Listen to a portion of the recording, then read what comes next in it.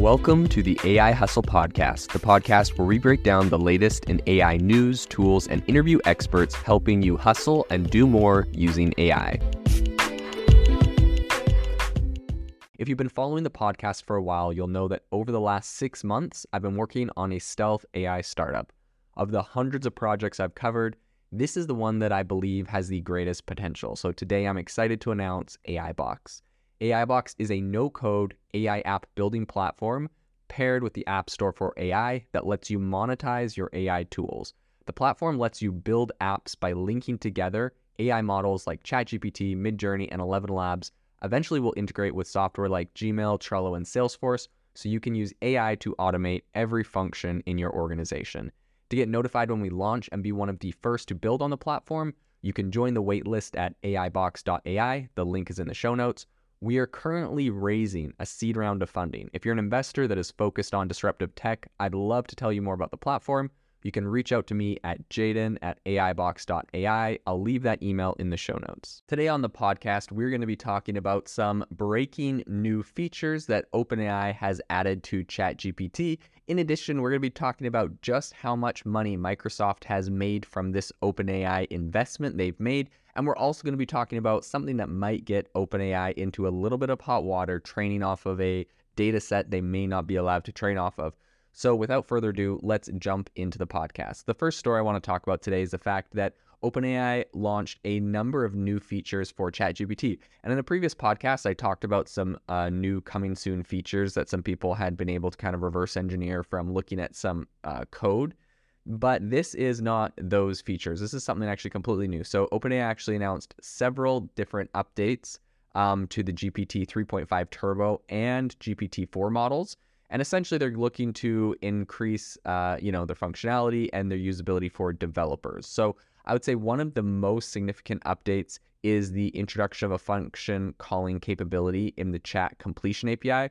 So essentially, this feature is going to allow developers to describe programming functions, and then the model is going to generate code to execute those functions, which is very, very interesting. Now, a lot of people debated on why this wasn't done sooner. I think security is a big, issue when you actually look at having, something like this AI execute functions within the code. A lot of people talk about, so like for security, if you're able to put code into something like a chatbot and have it execute that code, it technically, like hackers and other people can try to use that to inject code into OpenAI and ChatGPT's servers or databases or other areas and wreak havoc. So that is one area that is a little tricky that they definitely had to overcome.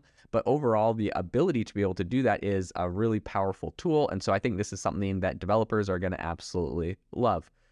The next thing that a lot of people have been hyping up is, or a lot of people have been really excited about, is that in GPT 3.5 Turbo, so this is, what everyone essentially gets, they are going to have a 16,000 token context window. So what this means is that they are going to be able to take around 4 times longer of text as an input into ChatGPT to be able to, give you a response. And just for like context on how much 14,000 tokens is, right? Because it isn't even words, it's just like parts of words.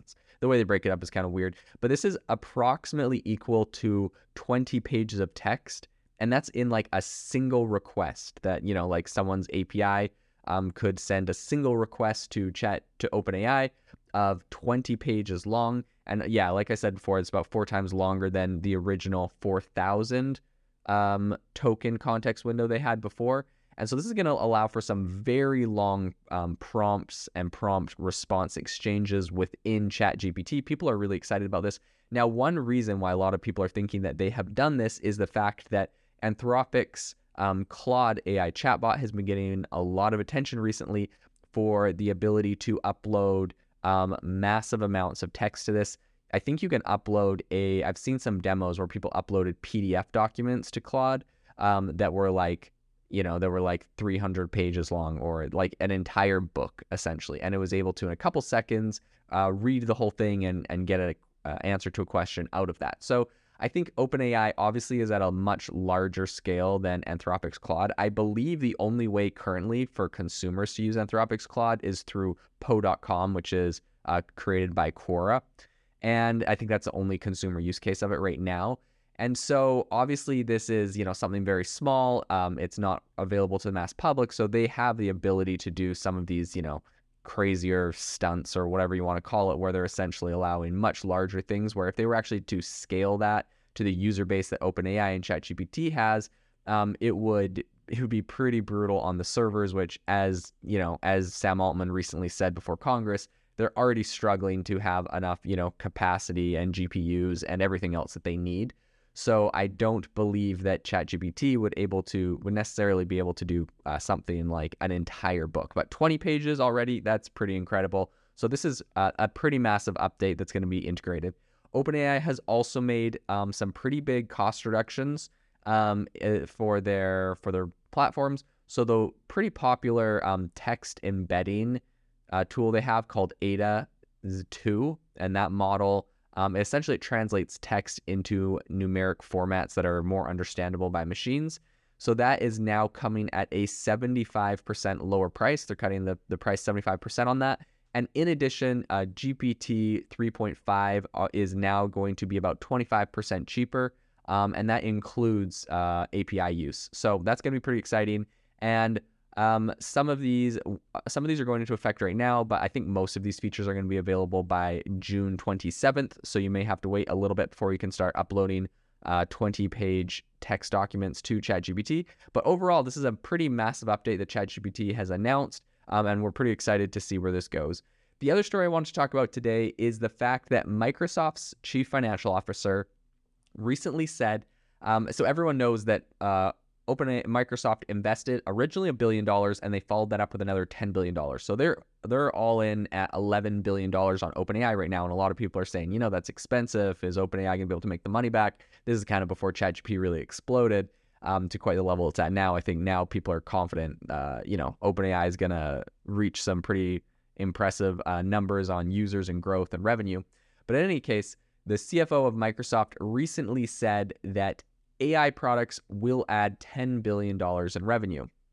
And so she told investors that, and she included, OpenAI contributed at least $10 billion to the company's revenue, she said. She didn't specify the time period over which that happened, but Microsoft generated around $198 billion in revenue last year.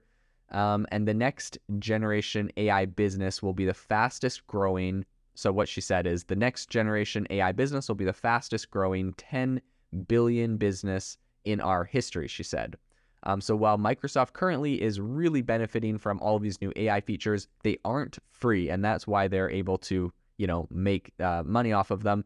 The company so far has invested into ChatGPT pretty heavily, and they've done that in a couple different ways. Number one is with cash, and number two is with cloud credit. So they've actually given OpenAI a lot of cloud credits for their Microsoft Azure cloud computing platform, which has helped OpenAI really train their models well. And in addition to this, Microsoft actually spent $1.2 billion to build a supercomputer that runs OpenAI's models. So that's something not a lot of people know, but they've helped in a lot of different ways. They've been a very strategic partner. And so essentially Microsoft stands to get a significant chunk of the profits from OpenAI that has been integrated into its own business. So all of the different ways that OpenAI has automated things within Microsoft and all the cost savings just from their own company is definitely another area that you want to take into account. So I think since February, Microsoft has added new features powered by OpenAI to most all of its software. You've seen in PowerPoint and Excel and Word and everything else. And also that includes the chatbot they added to Bing search. So there has been a lot that has been added there. And they've also integrated it into Office 360 and their workspace software. So Microsoft, I think one of the main ways that they're making this $10 billion back is that they're charging a pretty significant premium to customers of their AI-powered Office 360 features. And so they also, in addition to that, have the ability to resell OpenAI software to customers on Microsoft Azure cloud platforms. So I've talked to companies that are actually doing this right now, where essentially they're able to run their own instance of ChatGPT on Microsoft Azure, where it keeps all of their company's data private and on their own server, and they're not worried about it ever being used to train the OpenAI model. And so, that kind of gets over the issues that people like Chase Bank and some others had, Sony as well, that banned ChatGPT because they're worried about, private company data getting leaked through that. So this is pretty impressive. Microsoft is definitely making a lot of money from this. And I think that, that $10 billion investment into OpenAI was definitely a big win for the company. That's going to help them to really invest in growth and everything they're doing to push the entire industry of AI forward, and potentially for any lawsuits they may face. I recently saw an article on The Information, which was talking about the fact that essentially Google last month, when they upgraded their Bard chatbot, they added a new kind of machine learning model that can better understand conversational language. And the idea is that it can compete with ChatGPT. And in addition to that, they said, one of their biggest competitive advantages that they have YouTube. So YouTube is the single biggest and, arguably the richest source of imagery, audio, and text transcripts on the internet. And Google researchers have been using it to develop really their next language model, Gemini. So according to a person that has a little bit of info on what's happening there, the value of YouTube has not been lost on OpenAI either, because apparently the startup has secretly used data from YouTube to train some of their own AI models. And so I think this is going to be really interesting to see how that plays out. If that leak gets them in trouble, if YouTube or Google try to sue, if that's against their terms of service, and kind of what happens there, right? We know that OpenAI is, trained on a vast number or a vast data set of the internet, but for the most part, they were able to get licenses and access. YouTube gave them access to their API, and Reddit gave them access to their API. And now that all of these companies are seeing how valuable their data is, they're shutting it off. You see this massive uprising on Reddit now that their API is getting, the price of it is getting, massively increased. And, Elon Musk shut off OpenAI's access to Twitter's data and their API. So it's going to be really interesting to see if OpenAI gets in trouble from YouTube for training based off of that data set as well. And this is an area we'll definitely have to continue watching into the future. If you are looking for an innovative and creative community of people using ChatGPT, you need to join our ChatGPT creators community. I'll drop a link in the description to this podcast. We'd love to see you there, where we share tips and tricks of what is working in ChatGPT. It's a lot easier than a podcast, as you can see screenshots, you can share and comment on things that are currently working. So if this sounds interesting to you, check out the link in the comment. We'd love to have you in the community. Thanks for tuning in to the AI Hustle podcast. If you could do us a massive favor, we would really, really appreciate it if you could leave us a review wherever you get your podcasts. This helps people find the podcast. It helps people know this is a good place to go. And we would really, really appreciate it, as it helps us continue to bring on incredible guests and share incredible content for you to listen to.